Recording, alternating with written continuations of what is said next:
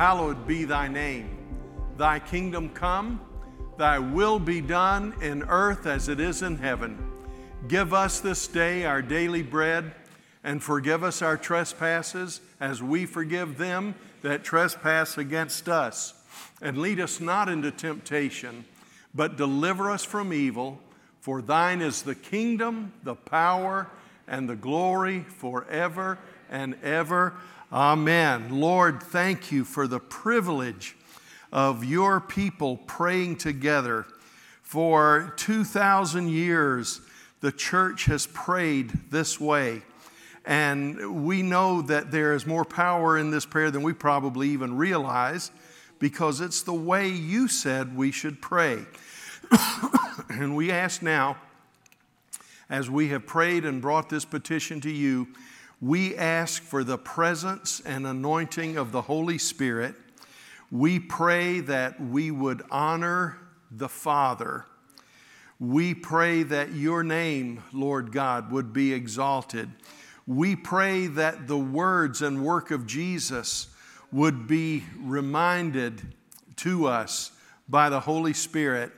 And Lord, we pray that we would have a sensitivity to the Holy Spirit today, so that there is an anointing on everything that takes place today. We believe that's already been the case, but in every class, in every dynamic of kids' church, in this service, we pray for anointing, not only the anointing of the teaching and preaching, but Lord, we pray for anointed ears to hear, for lives to respond.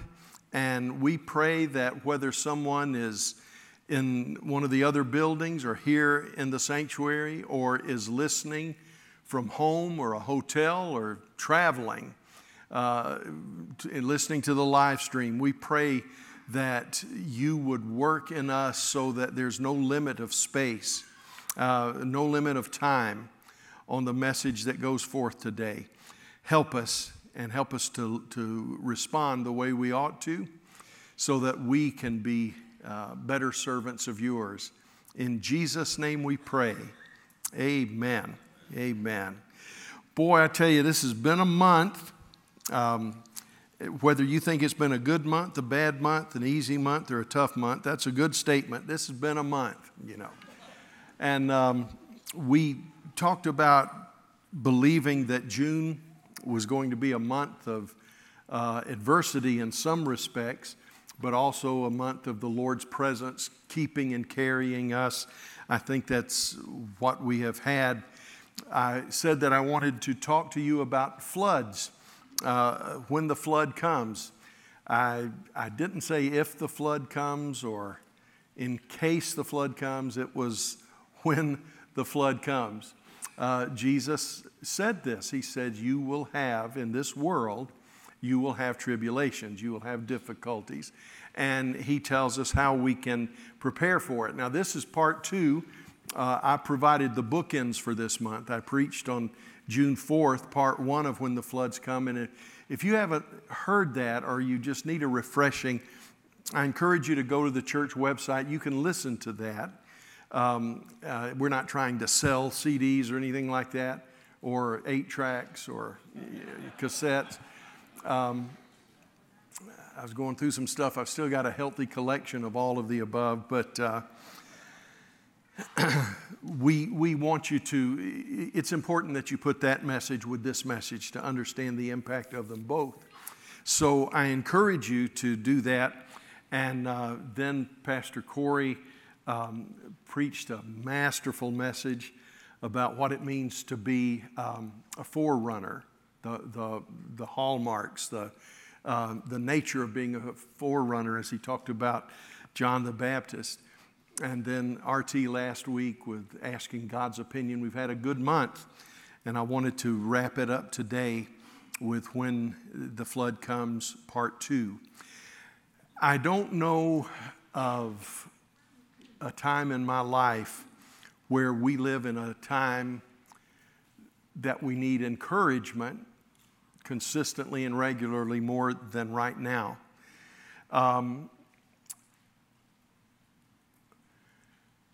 I know of times that were more challenging than today. I know of times that I sensed the Lord's presence and had expectation and excitement more than today. But I don't know a time that across the board there's this steady hammering that makes the people of God need encouragement. We get past one thing to discover that we need something else. If you saw the movie Apollo 13, it's a fantastic story. I can't remember enough about the movie if I can recommend it or not, but I remember the story being one thing. Everything that could seem to go wrong went wrong. And no sooner would they get one thing solved than something else came up. And it was from beginning to end. From beginning to end, it was one thing after another. I think that's kind of a description of the age we're living in right now. There have been worse days. There have been tougher moments.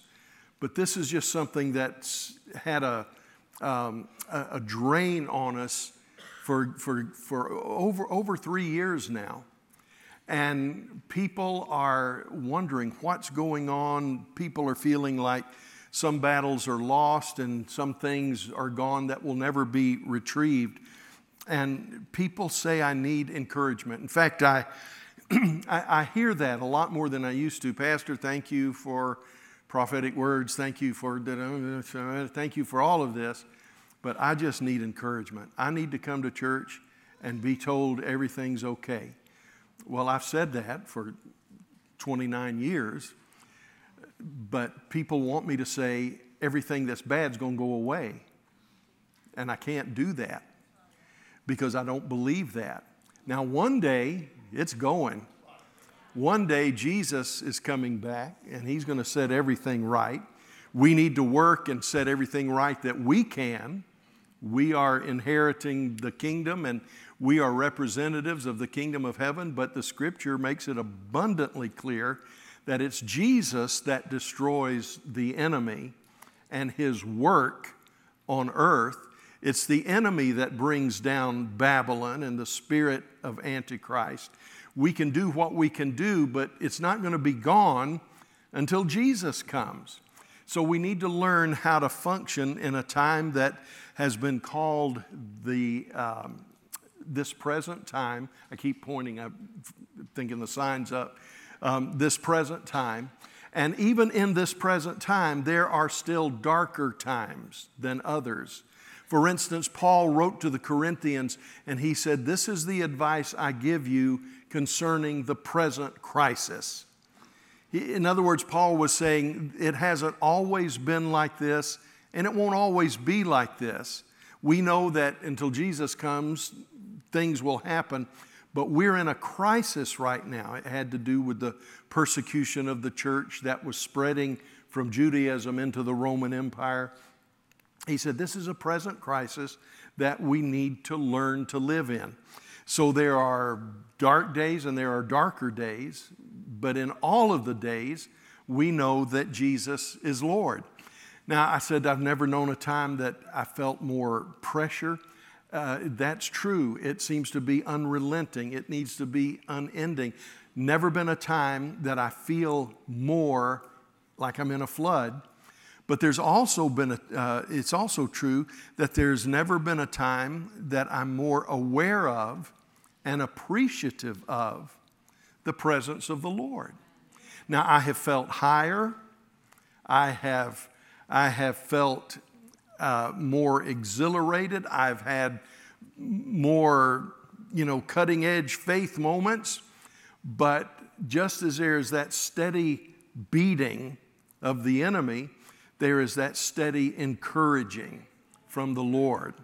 The Bible says that where iniquity abounds, where iniquity and sin abound, that grace abounds much more.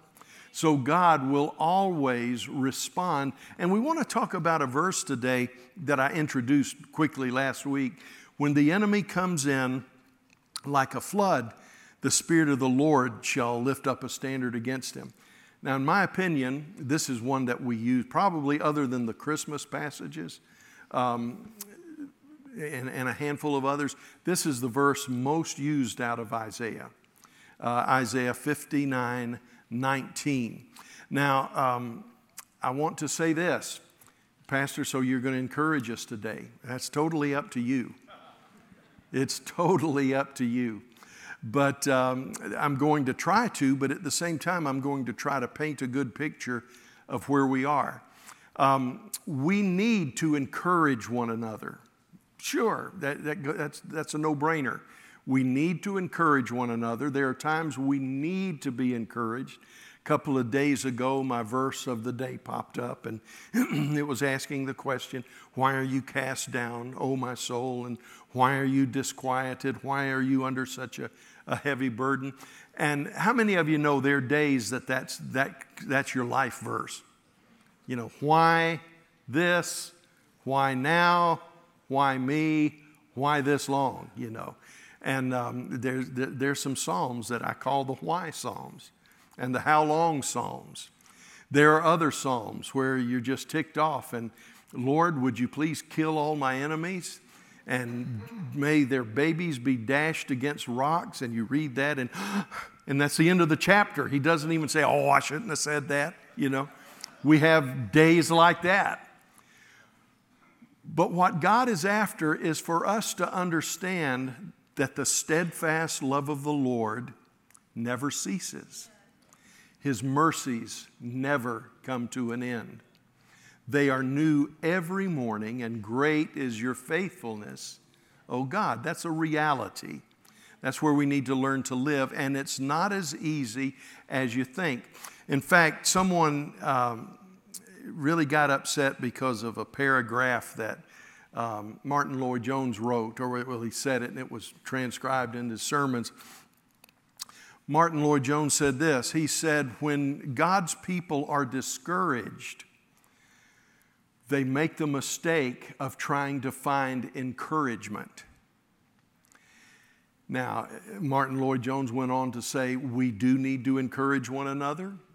David encouraged himself in the Lord. The joy of the Lord is my strength. He knew all of that. He said the mistake they made is try to find encouragement. The mistake pastors make is to give them an overfeeding of encouraging, positive sermons. He said when God's people are discouraged, they don't need encouragement, they need doctrine. And that does not sound thrilling. That does not, people don't get up in the morning and say, whoo, let's hurry up and get to church so we can get a front row seat. Pastor's notes look like it's heavy on doctrine. We want stories of victory. We want stories, and those places all have. Those things all have their place. He said the people of God don't need encouragement. They need doctrine. And his reasoning was this, because encouragement and happiness is based on circumstances. Joy is based on doctrine.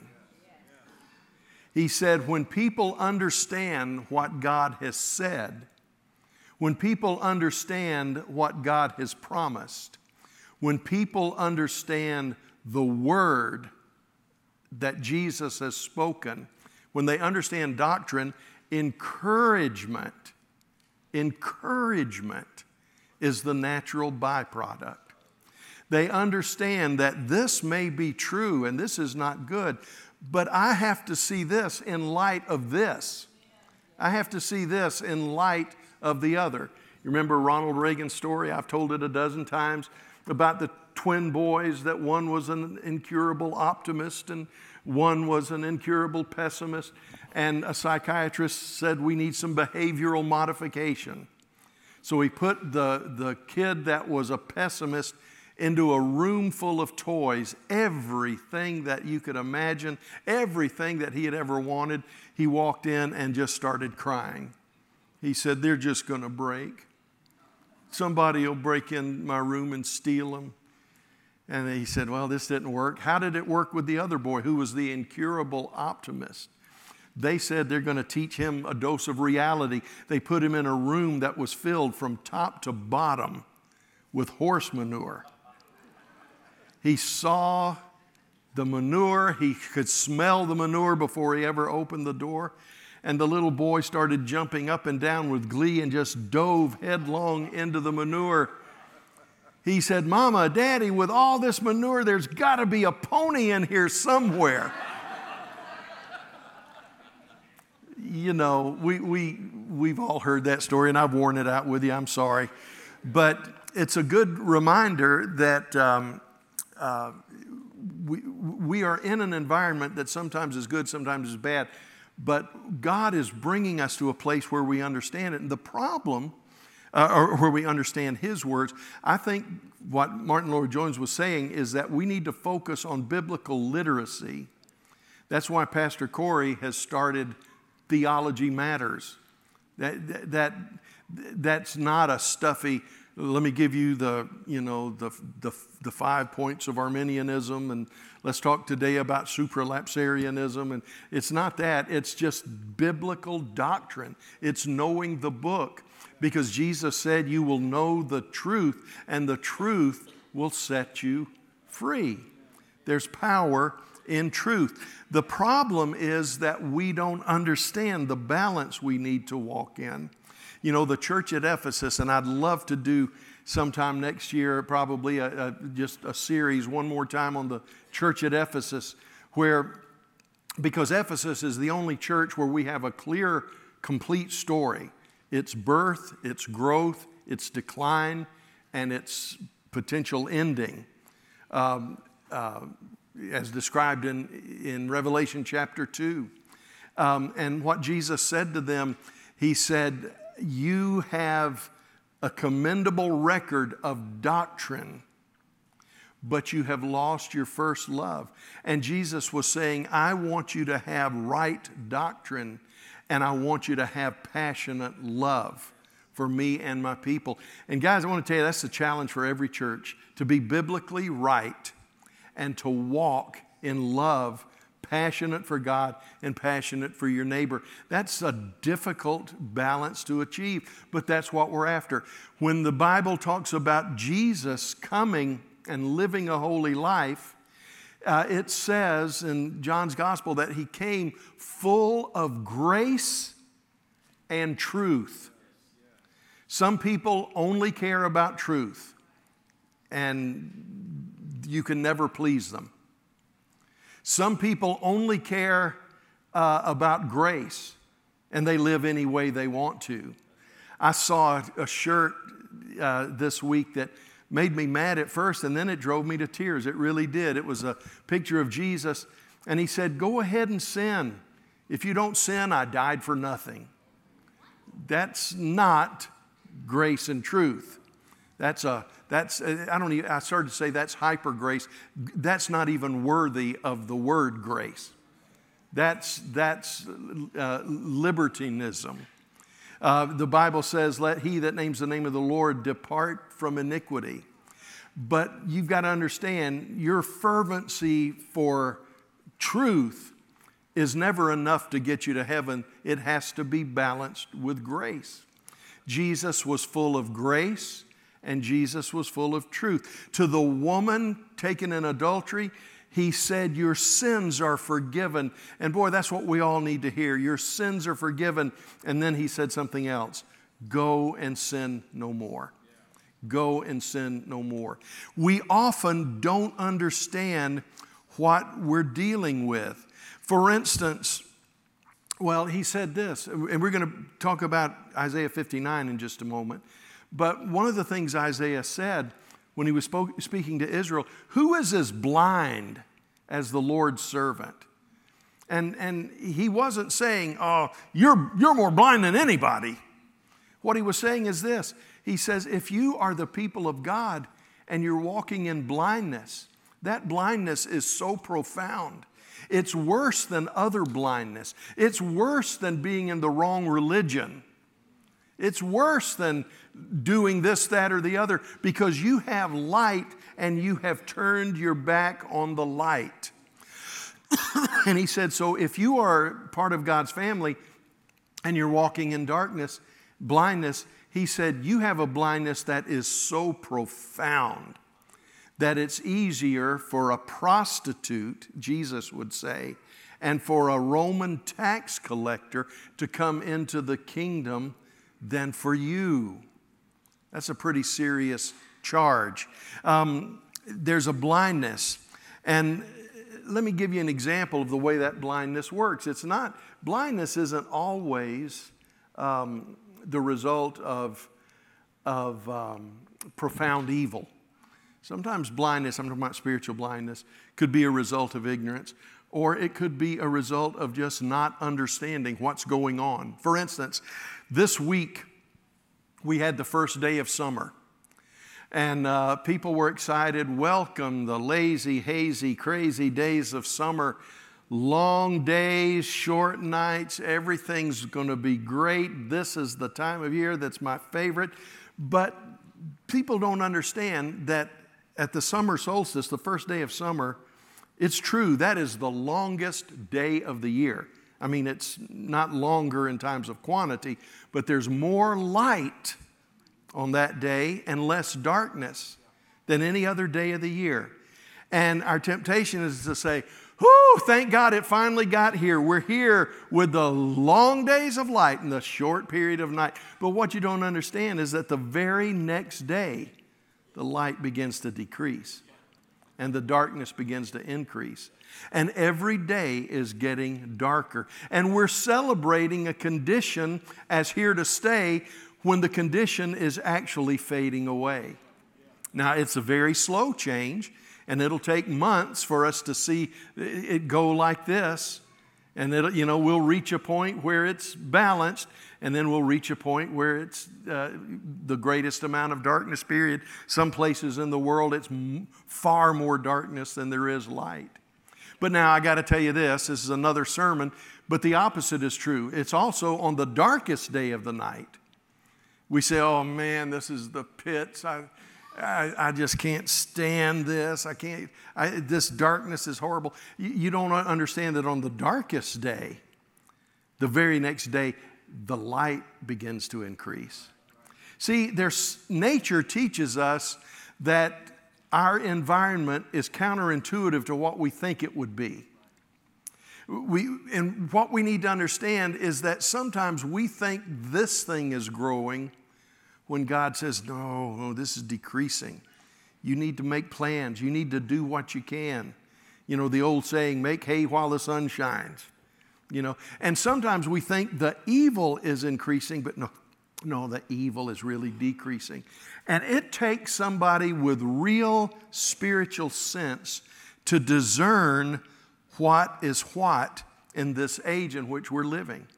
And I know that doesn't sound profound, but I think that's one of the things that the Spirit of God is trying to embolden us to grasp and enlighten us to receive. Let's look at Isaiah 59:19. We're going to talk about that for a few moments. Chitty moments, but a few anyway. When the enemy shall come in like a flood, the Spirit of the Lord shall lift up a standard against him. I have learned that from my childhood, and it is true. I believe it. There are times that the enemy comes in and the Lord just raises up against him. Now, I always thought a standard was like a wall, like the Spirit would raise up a wall against the flood. But really, the word is ensign or flag. And whenever ancient armies saw a particular ensign or flag go up, the message, this is before, communications like we have today. Whenever the flag went up, most elements of the army would know, go to the flag. Go to the flag. That's where the battle is. And literally, the children of Israel could have understood this verse this way. When the enemy comes in, when the enemy seeks to overwhelm you, the Lord will raise up a standard and all of heaven will come to assist you. And that's pretty good. In the ESV and NASB, it says, for he will come like a rushing stream, a narrow river, which the wind of the Lord drives. We talked about that a little bit last week. RSV, part of it says, and his glory will come from the rising of the sun, for he will come like a rushing stream. The Young's literal translation, we said it's hard to read in English because it's not trying to shift from one language to another structurally, but it's just giving you the literal translation. But I like Young's. It says, when come in as a flood doth an adversary. See, it's backwards in the way we'd say it. The Spirit of Jehovah hath raised an ensign against him. Okay, I like that. Free translation, when enemies come in like a flood, the Spirit of the Lord will put them to flight.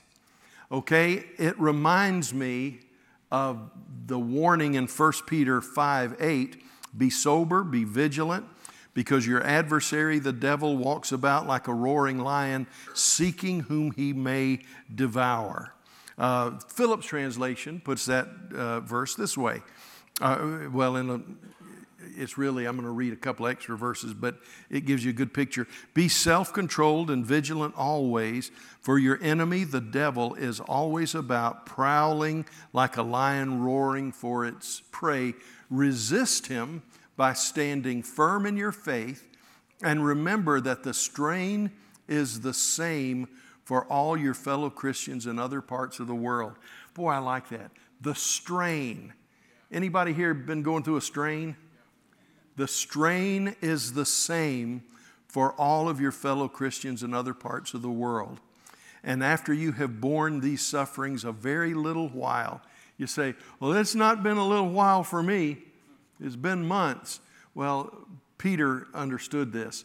In the light of eternity, if you spend a lifetime in difficulty, it's still just a very little time. This is not going to be this way forever. God himself, from whom we receive all grace and who has called you to share his eternal splendor through Christ, will make you whole and secure and strong.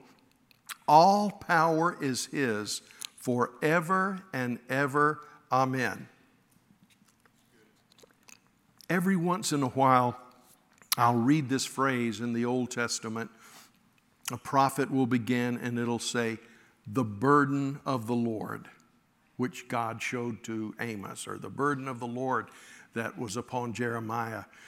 And I take that very seriously, and I try to remember to do this. Every time I read that phrase, the burden of the Lord, I stop and I thank God for Amos, or for Jeremiah, or for Malachi, or whoever it was said about. I thank God because, loved ones, that's something that's almost lost to Western Christianity, is the idea of a burden. The only time we want to talk about a burden is when we say, come unto me, all ye that labor and are heavy laden, and I will give you rest. Take my yoke upon you and learn of me, for my yoke is easy and my burden is light. That's one truth about burdens with Jesus. He makes them lighter, but they are still burdens. You know, it's a burden is kind of like saying, you know, I've got a little bit of a burden. It's like being a little bit pregnant, you know. You may be in an early stage or you may be in a late stage. Burdens are like that. They are heavy. And the Lord can mitigate the burden so that you are anointed and able to carry it. But it's still the burden of the Lord. And I'm not saying this for me. I'm saying that for you because I know you feel like you've been under a burden. But I know I have been under a heavy burden for months where I feel like I know I'm utterly and completely sustained by the Lord. But I also know I am carrying something that I do not have the ability to carry. And some of you feel the same way. It might be your ministry, it might be your family, it might be a physical infirmity. But this is an age where we're aware of burdens that we need help carrying. I want to say this. This is really the close of the sermon, but I want to say this now. When the floods come, it is a time for introspection. It's a time to examine yourself. It's not a time to just sit down and complain. It's not a time to just say, I don't know why I'm having to go through this. It's because God is putting you in situations in which He can show you special grace and pour out into you special faith. And I know that that's not what we long for. I mean, we want it. You know, like the disciples, we all pray, Lord, increase my faith. I would just like it in pill form, easy to take, easy to digest. But it's a time of introspection. Examine yourself. This is also a time of intensification. I believe this is Bible. Paul said that we know this as the last times progress. Evil men, seducers shall grow worse and worse. He paints a picture that says as we move toward the end of this age, it's going to get worse. It's going to get tougher. And in regard, we think Jesus was speaking about the tribulation period when He spoke about Jacob's trouble. But He said that there was coming a time that was so troublesome that unless God shortened the days, it would annihilate mankind. We need to understand things are getting worse and worse, but just as the tares are growing up to maturity, so is the wheat. The Jordan floods at the time of the harvest. And I don't think it's like Star Wars where there's the dark side and the light side. I don't think it's a battle of the Force, you know. I don't think it's anything like that. The devil doesn't have any chance whatsoever. He has no chance to win. But that doesn't mean that he doesn't fight. And that doesn't mean that certain things don't intensify as God allows the things of this world to take shape so that what He has predicted and what He has told us will come will happen. You guys with me here? Okay. And we need to make every effort as we face intentionality. We need to, at least 6 times. At least 6 times. If you read the New Living Translation, I think it's translated that way 6 times. Paul says, or one of the writers says, make every effort. King James, I think, might say be diligent to, but it's the idea of make every effort. We must become more intentional. I told you, look under Getting Started, I told you about the tsunami dream that I said I believe was in 2 parts. I believe that the first part has come. It was COVID. It was represented in 2020, 21, and 22. I said, and I still believe this. The further we move along, the more I believe this. 2020 served a lot of purposes. COVID served a lot of purposes. But 2020, I believe, was to show us what we are. You say, how could our society change overnight? How could churches change overnight? How could attitudes change overnight? How could we have moved to such incivility in just a matter of months? And loved ones, I want to tell you, there comes a time when things happen that show what we are. And I think the good, the bad, and the ugly surfaced in 2020. I think churches failed in 2020. I don't think ours did. I think some people in our church did, failed miserably. I think some denominations failed miserably. I think 2020 was a year of saying this is what you are really like. Whether it was politics, whether it was law and order, whatever it was, what was in our hearts was exposed, and many of us were shocked at what we heard and saw and felt in 2020. I believed, and I said this as we approached 2021, I believe that year, 2020 was say, this is what you are. And this 2021 was a year, what are you going to do about it? What are you going to repent, or are you going to double down? Are you going to lean into the flesh, or are you going to lean into the Spirit?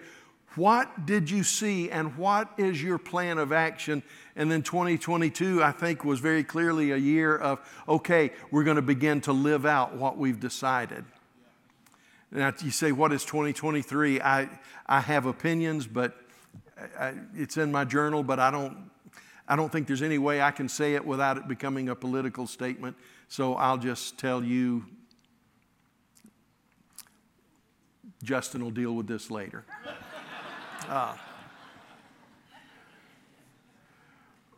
But I do think that the Lord is working in His church, including our church. He has shown us what we are. And some of us rose and lived above and beyond. Some of us sank into pettiness. And you say, oh my, who, Pastor? Well, nobody here. It just, it was. No, I'm serious. Some of us sank into pettiness and have carried a chip on their shoulder against the church, against the Lord, against everything. And you're wondering why you're not bouncing out of some of this stuff. And we need to relearn the grace of forgiveness and the grace of patience and the grace of forbearing one another. I'm telling you, we haven't learned that yet. The nature of our society has changed. It's mean.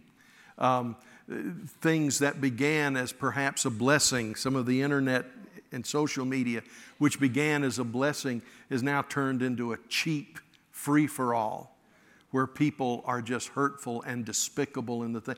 I'm telling you, what we are came to the surface. The good news is that people that were the way they ought to be are shining like the sun.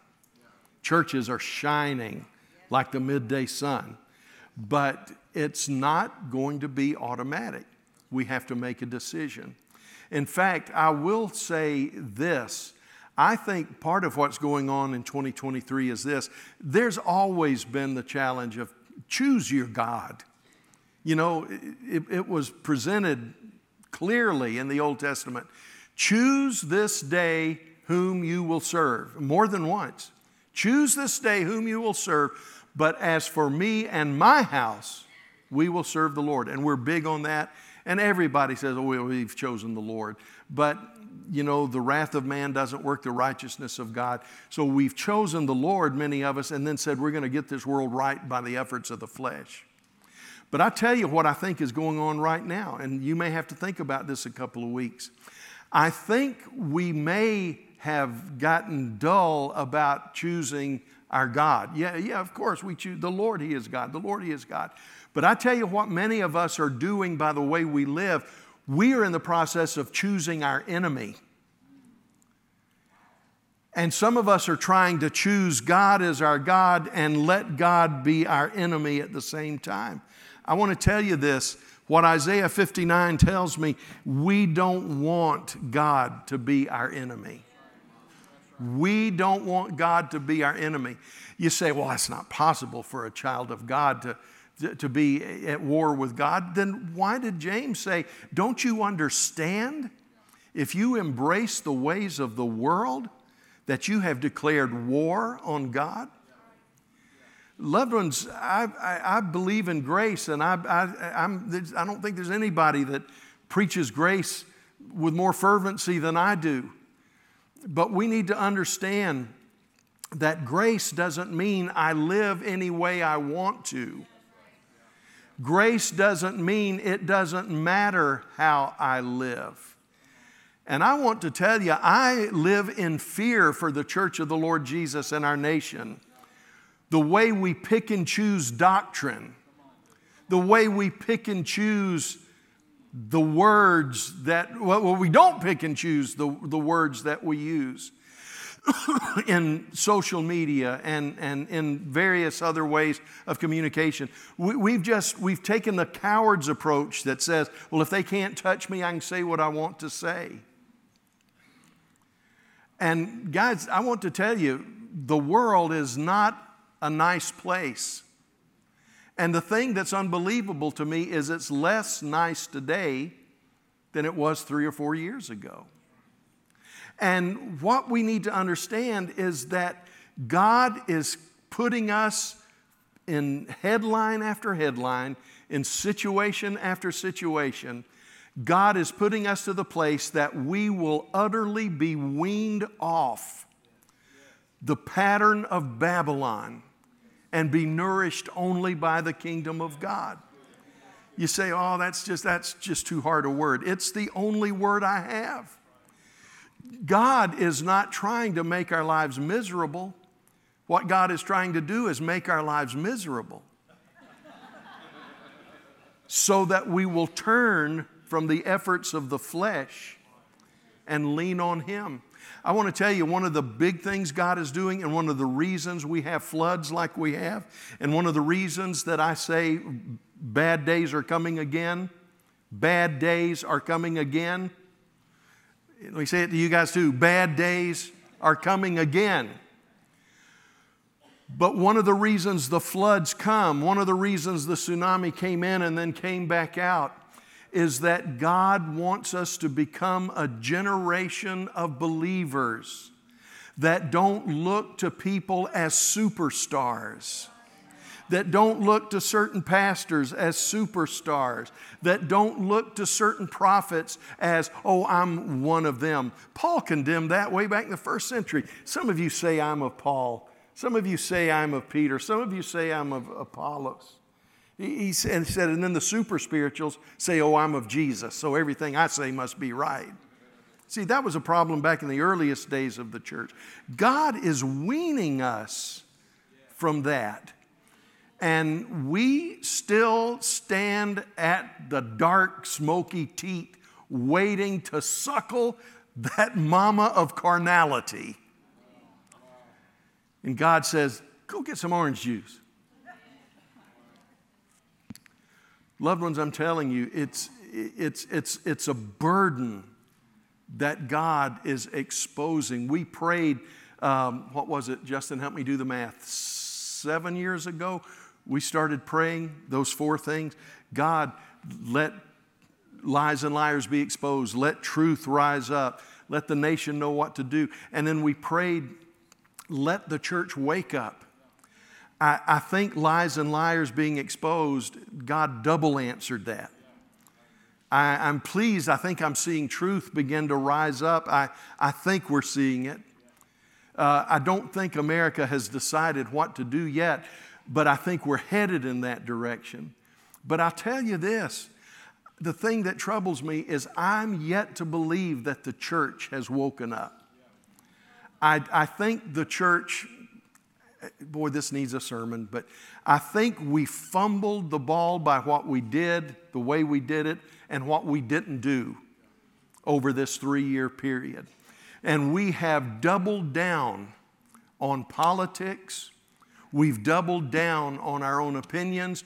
We've doubled down on everything except if my people who are called by my name shall humble themselves and pray and turn from their wicked ways.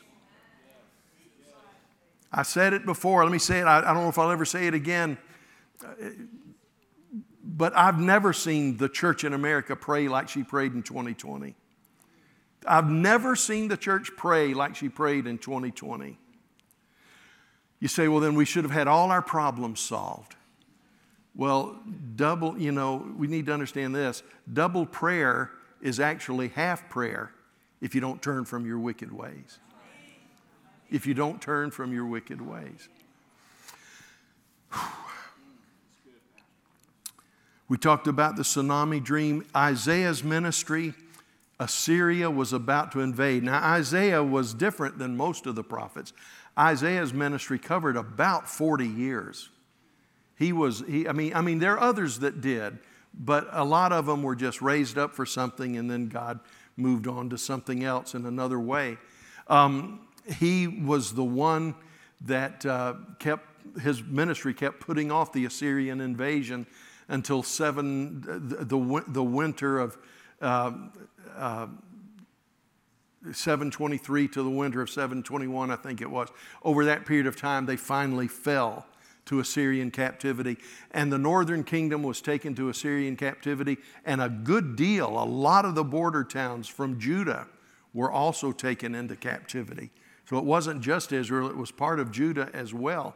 Now, Judah would face their own battle with Babylon about 150 or so years later, or a little more. But what I'm trying to say is that the people were saying God has separated himself from us. They were saying God has separated. See, the problem with the northern kingdom when they were threatened with invasion was cynicism. God is separate. The problem with Judah was arrogance. This is God's city. This is God's temple. This city cannot be overthrown. And Assyria was breathing down the neck of the northern kingdom, and they said, well, we might be overthrown, but if it is, it's because God didn't keep his promise. He has separated himself from us. So by the time you get to Isaiah 59, this is what the prophet says. Behold, the Lord's arm is not shortened that he cannot save, like you say it is. Behold, his ear has not grown heavy, like you say it has, that he cannot hear. They said everything's God's fault. He's like an old man that has lost his muscle and his ears are fading away. I tell you, I worry about that. I really do. I was kidding with some. I won't bring up any names, but I was somewhere the other day and I went to hug one of our church members, and the church member said, I don't know the exact words. I had to have a translator later, but said something like, I'm contagious and I don't want to give you a hug. I don't want you to get sick. Something to that effect. Very kind, very caring. Well, I tell you what I heard was that I was too fat to be hugged. I swear she spoke those words. You're too fat to be hugged. And I kept waiting for the punchline, you know. And I embarrassed myself. I think I embarrassed the church member as well. I would have sworn that I was being refused a hug because of my weight. People were saying that's the way God is. He can't hear what we're saying. Apparently that's the case because he's not doing what we ask for. He said, it's not that the Lord's arm is shortened. It's not that his ears are heavy. He says, this is the problem. You have separated yourself from God. You are the problems. Like the old couple that had been married about 60 years and she felt like he had lost the first love and the glow of their romance. And she said, honey, why isn't it like it was back in the 50s when we dated and you always had me sit right next to you and you put your arm around me and those were days of such passion and love and I felt so secure. Why don't we do that anymore? And the husband looked at her and said, well, before we answer that, let me point this out. I'm not the one that's moved. That's a joke. And God was saying, I'm not the one that's moved. I'm not the one that's moved. You are the one that's moved. And so this is what he says. He says, when the enemy comes in like a flood, the Spirit of the Lord will raise up a standard against him. That is one of the most difficult to clearly understand passages in the Old Testament. We use it all the time, and I think our use of it is legitimate, but I think this is one of those passages that clearly overlaps in several directions. And the Holy Spirit can do that. We can't do that, but the Holy Spirit can do that. You know, whenever Jesus and his family were called from Egypt to go back into Israel, Matthew said it was so the scripture would be fulfilled, out of Egypt have I called my son. Well, in the Old Testament, that had nothing to do to the natural mind with Messiah. That was about Israel coming out of Egypt. But there are passages where the Holy Spirit says there were some things so profound that they had several meanings attached to them. Now, he has to give us that. We can't just choose what they are. But that was clearly one of them. And I think Isaiah 59 about this flood is another one. What are the possible meanings of Isaiah 59 and verse 19? The first is that the flood is the enemy's assault. You know, when the enemy comes in like a flood. That's the most obvious meaning. And I do think that God was saying, when your enemy comes in like a flood, the Lord will rally all of heaven to come to your defense. I think we're perfectly legitimate to do that. But there's a second possibility. It's there in your notes under possible meanings. The flood is the chastening hand of the Lord. In this view, God himself is the flood that came against Israel. You say, I don't like that one. Me neither. But it's possible. It's possible. God could be saying, look, you are the cause of our separation. You've called me your enemy. Okay, well, the enemy is coming in like a flood. And I'm going to bring judgment against you, even though it might end in redemption. And that is the third view. The Lord's ensign, or the army of heaven, is the flood that drives the enemy back because it's driven by the Spirit of the Lord. In other words, some said the enemy comes in, God drives him back. Others said, no, the Lord is judging us. And he's driving this. This is driven by the Lord. But the translation can be read either way. Either the Lord is bringing the flood or the Lord is driving the flood back. I really believe that the prophet understood the Lord will be both. The Lord will rescue his people. That's what he already designed. But sometimes the Lord will become your enemy because you've placed him in that position. But at the end of the day, the Lord will bring you back for the sake of David, and he will rebuke what the enemy means for good. What that tells me, loved ones, is this. It is important that we understand by the way we live, we're not just choosing our God, we're choosing our enemy. I think this is a double image. Now, Isaiah had dealt with this for years. And the way you say, did Isaiah ever get it worked out? Yes, he did, by going to heaven. You say, how did he go to heaven? Well, after 40 years of ministry, after 40 years of ministering to the Lord, the government said, we've had enough of him. We're going to do away with him. We'll be sure he doesn't preach again. And tradition says that they tied 2 ropes, one around this ankle, one around this ankle, hoisted him up so that his legs were apart like this. He's hanging upside down. And with a saw, beginning in his genital area, they went and sawed him literally in half. From his private area through the top of his head. Arms were restrained. He was sawn in half. It's what we believe was referred to in Hebrews chapter 12, where the writer of Hebrews says some were delivered, some were not delivered, some were sawn in half. And history tells us that Isaiah was one of those. And what I'm trying to say is that you can rebuke and renounce floods. And if God tells you to rebuke and renounce the flood, it will work. But we also need to understand that we have to hear from God on the way to deal with floods.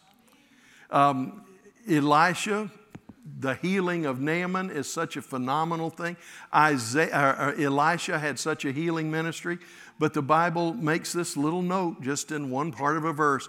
It says, but the day came when the disease that killed Elisha came upon him.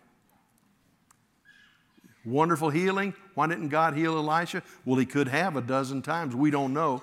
But I'm saying that this is this era of cherry picking verses we want to choose so that we don't have to go through anything. We don't have to pay any price, is coming to an end. And God is going to deliver us from the idolatry of being groupies for certain people. Now, we need to honor teachers. We need to honor prophets. We need to honor pastors. We need to honor one another. But we need to stop letting the bedrock of our experience with God be somebody's teaching, because nobody's got it all right. I come dangerously close.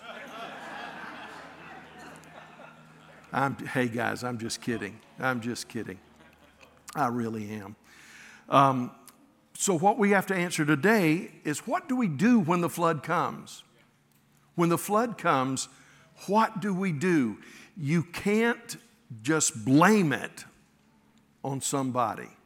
Well, it's Trump's fault, or it's Biden's fault, or it's the Assemblies of God fault, or it's the Church of the Nazarenes fault, or, oh Lord, it's my wife's fault, or my husband's fault. You can't do that, because none of us, and you might be right, but boy, you better have confirmation.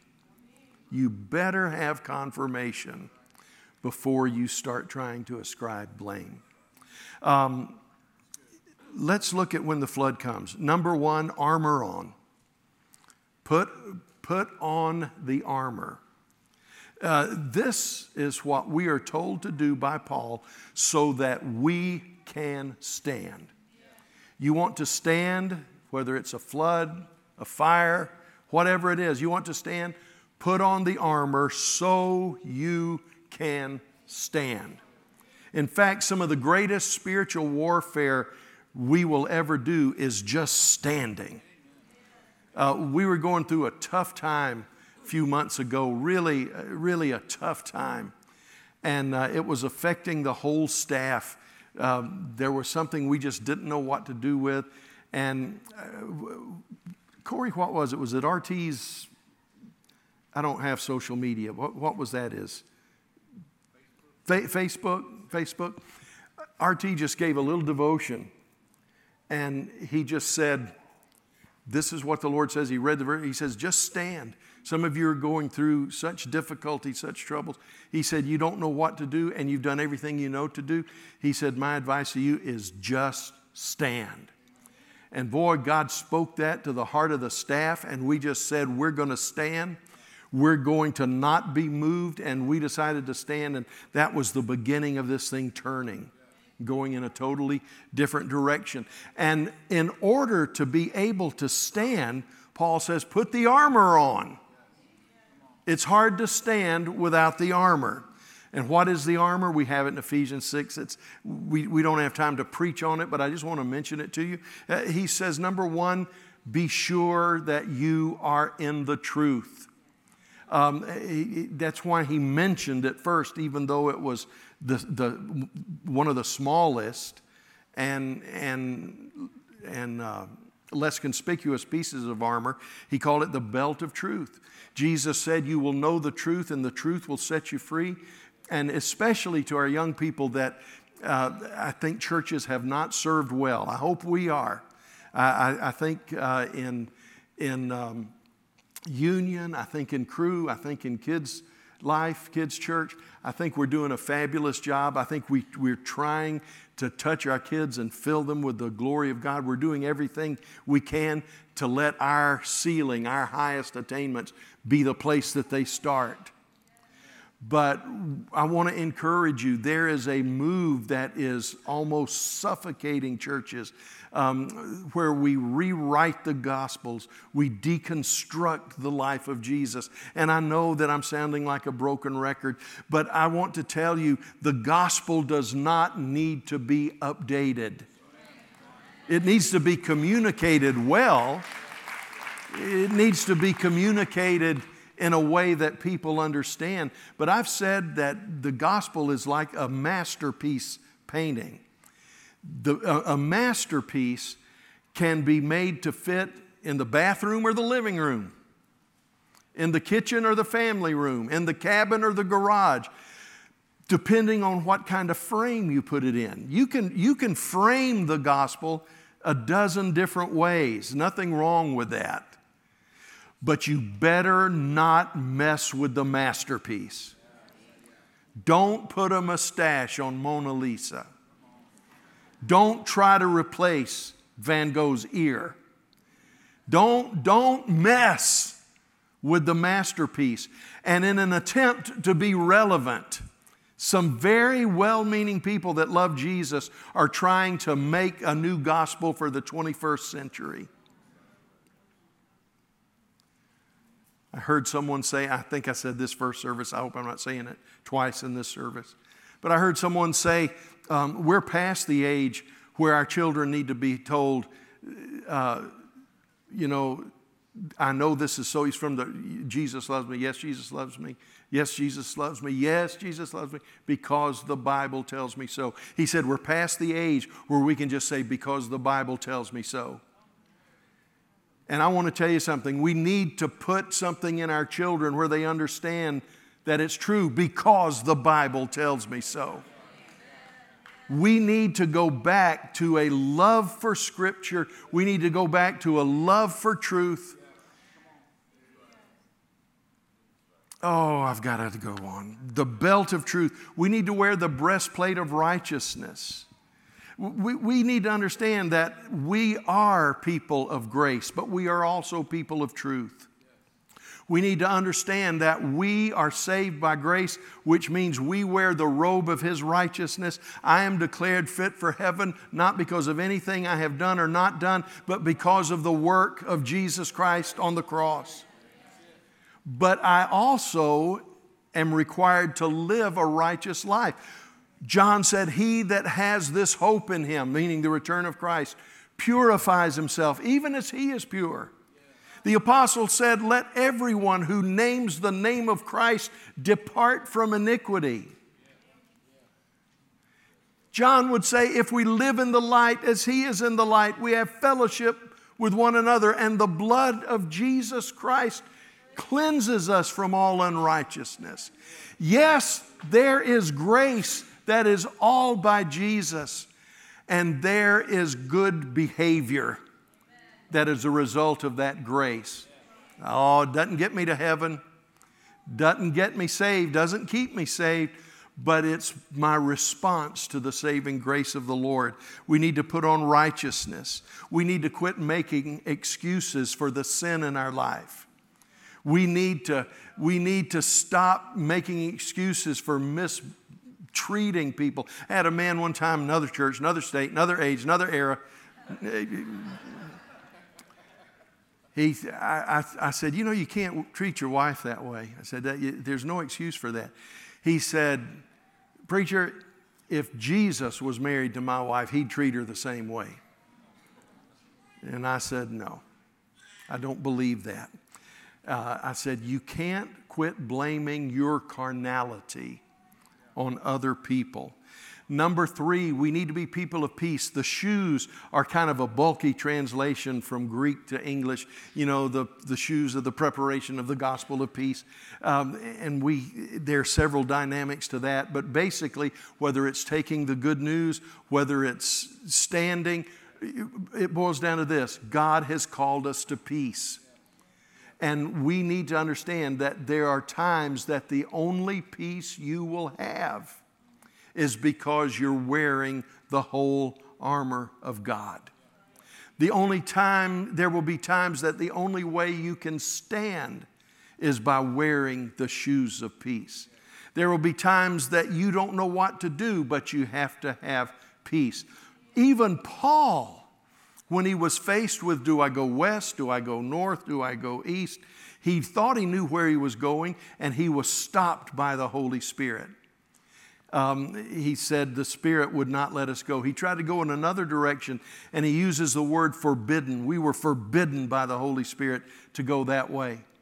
And then he had a dream, which he saw a man from Macedonia. He recognized him by his dress and probably some other things that were characteristic of Macedonia.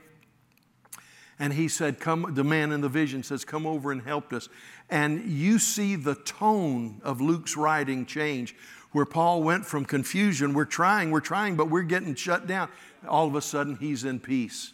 He says, we knew assuredly that God had called us to go into that land. Okay? And we have the shoes of peace. We have the shield of faith. He said, with this, you'll be able to quench the fiery darts of the devil.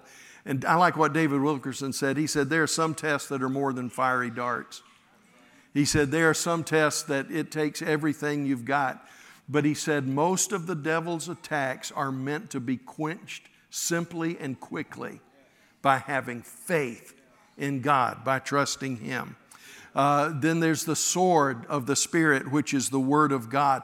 And there is the Spirit's fullness. He says, pray in the Spirit. He said this whole life of the armor of God, it exists in the atmosphere of the Spirit. So we're to be led by the Spirit, fed by the Spirit. We're to be filled with the Spirit. And then the last thing he mentions is hope. The helmet of salvation that is called in another passage of Scripture, Romans I think it is called having for a helmet the hope of salvation. Salvation gives us hope. Salvation says, well, I'm not what I used to be, and I'm not what I ought to be, but I will be. All my trials will someday be resolved. Hope understands that salvation is past, a process in the present, and a final work in the future. Loved ones, we have to live in hope. No matter what you're facing right now, please understand me. It won't always be this way.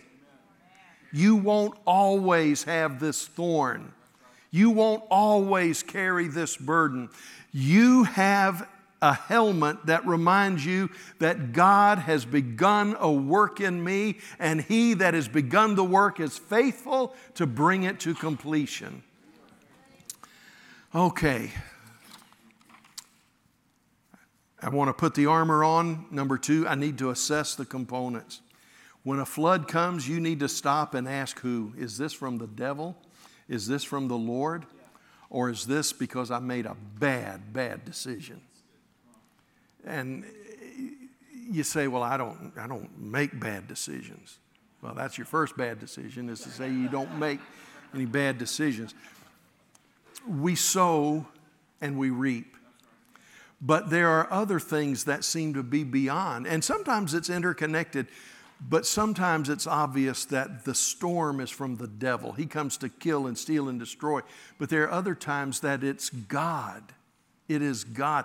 You read the history of the kings of Israel, and so much calamity, they came to the conclusion God sent this to bring them back to the place they ought to be. So stop to ask who. Stop to ask why. Why am I going through this? Is it just to test my faith? Is it the attempt of the devil to destroy me? Is it chastisement for something I've done wrong? And stop to ask, Lord, what's happening here? What's going on? Number 3, or letter C, is analyze the situation. It's kind of a continuation of letter B. But we need to stop and ask clarity from the Lord. We need to stop and ask for confirmation. There are so many times that I knee-jerk to interpret something. I won't go into. Ask the Lord for clarity. Say, Lord, help me to understand. Help me not just to hear words, but help me to hear what's behind those words. And then give me confirmation. Anchor down. Remember the promises He has made. Remember the commands He has given. Remember the wisdom that He has offered. Now, the life lessons, you're going to have to develop these on your own. But number 1, expect the correction from the Lord. Expect, because judgment, the Scripture says, begins in the house of the Lord. We may want God to judge Washington. We may want God to judge the abortion mills. We may want God to judge any number of things. And, there's a host of things that need judging. But understand, before God does His work in the world, He will do a work within His people. Number 2, embrace the connection with God's people. Do not forsake the assembling of yourselves together, especially as you see that day approaching. Loved ones, I'm thankful God is opening new doors. There are house churches that are opening. There are new places, opportunities on live streaming. And we are so thankful for our live streaming congregation. It's like several hundred people. We're thankful for them, and they are definitely a part of this church. But loved ones, please understand, don't let live stream be your excuse for laziness. Don't stay away and, do whatever it is you do because you don't want to be encumbered with coming to church. Live stream is an option when there's a problem or a distance. We have people that are part of our congregation that live in other states. Some live in other countries. We're not talking about this kind of thing. But I will say this, there are some things that happen when we come together that don't happen when we don't come together. And some of you need to decide, I'm going to get my butt back in church. Okay, I shouldn't have said that. Some of you need to decide, I'm going to get my hiney back in church.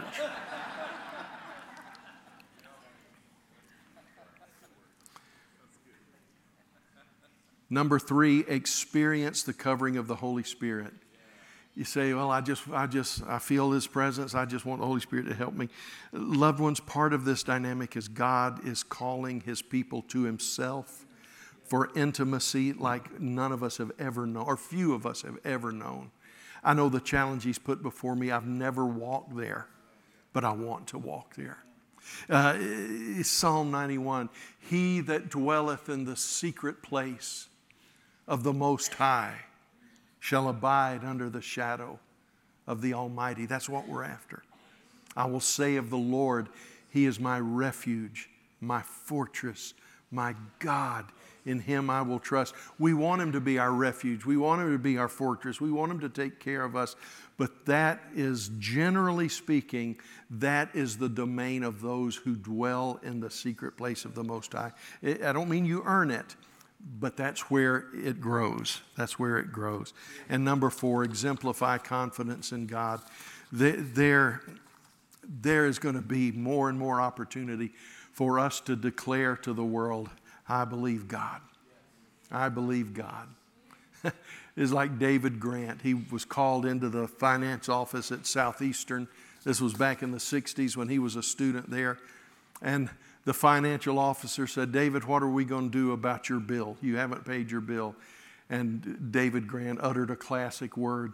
He said, well, I can believe God if you can. And I don't know how well that went over with the finance office. But we need to exemplify the favor of the Lord. We've got to go. We're at 12, a couple of minutes after. The altar team is coming. They're here to pray for you if you want to know Jesus as your personal Savior.